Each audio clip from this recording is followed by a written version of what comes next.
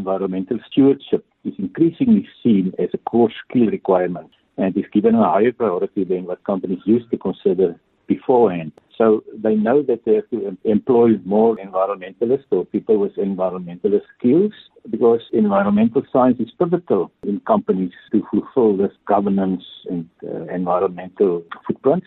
Professor van Huyssteen adds environmental skills are increasingly going to become more important in related fields, such as agriculture, which has a direct impact on food security.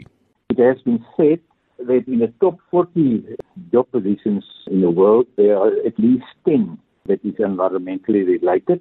And there are that 40, there are 3 environmental jobs under the top 10 jobs in the world. So it's an upcoming world of work, upcoming employment field. With South Africa being a water-scarce country, Professor van Huyssteen is pleased that companies will henceforth be expected to provide greater transparency and responsible reporting on their environmental impact.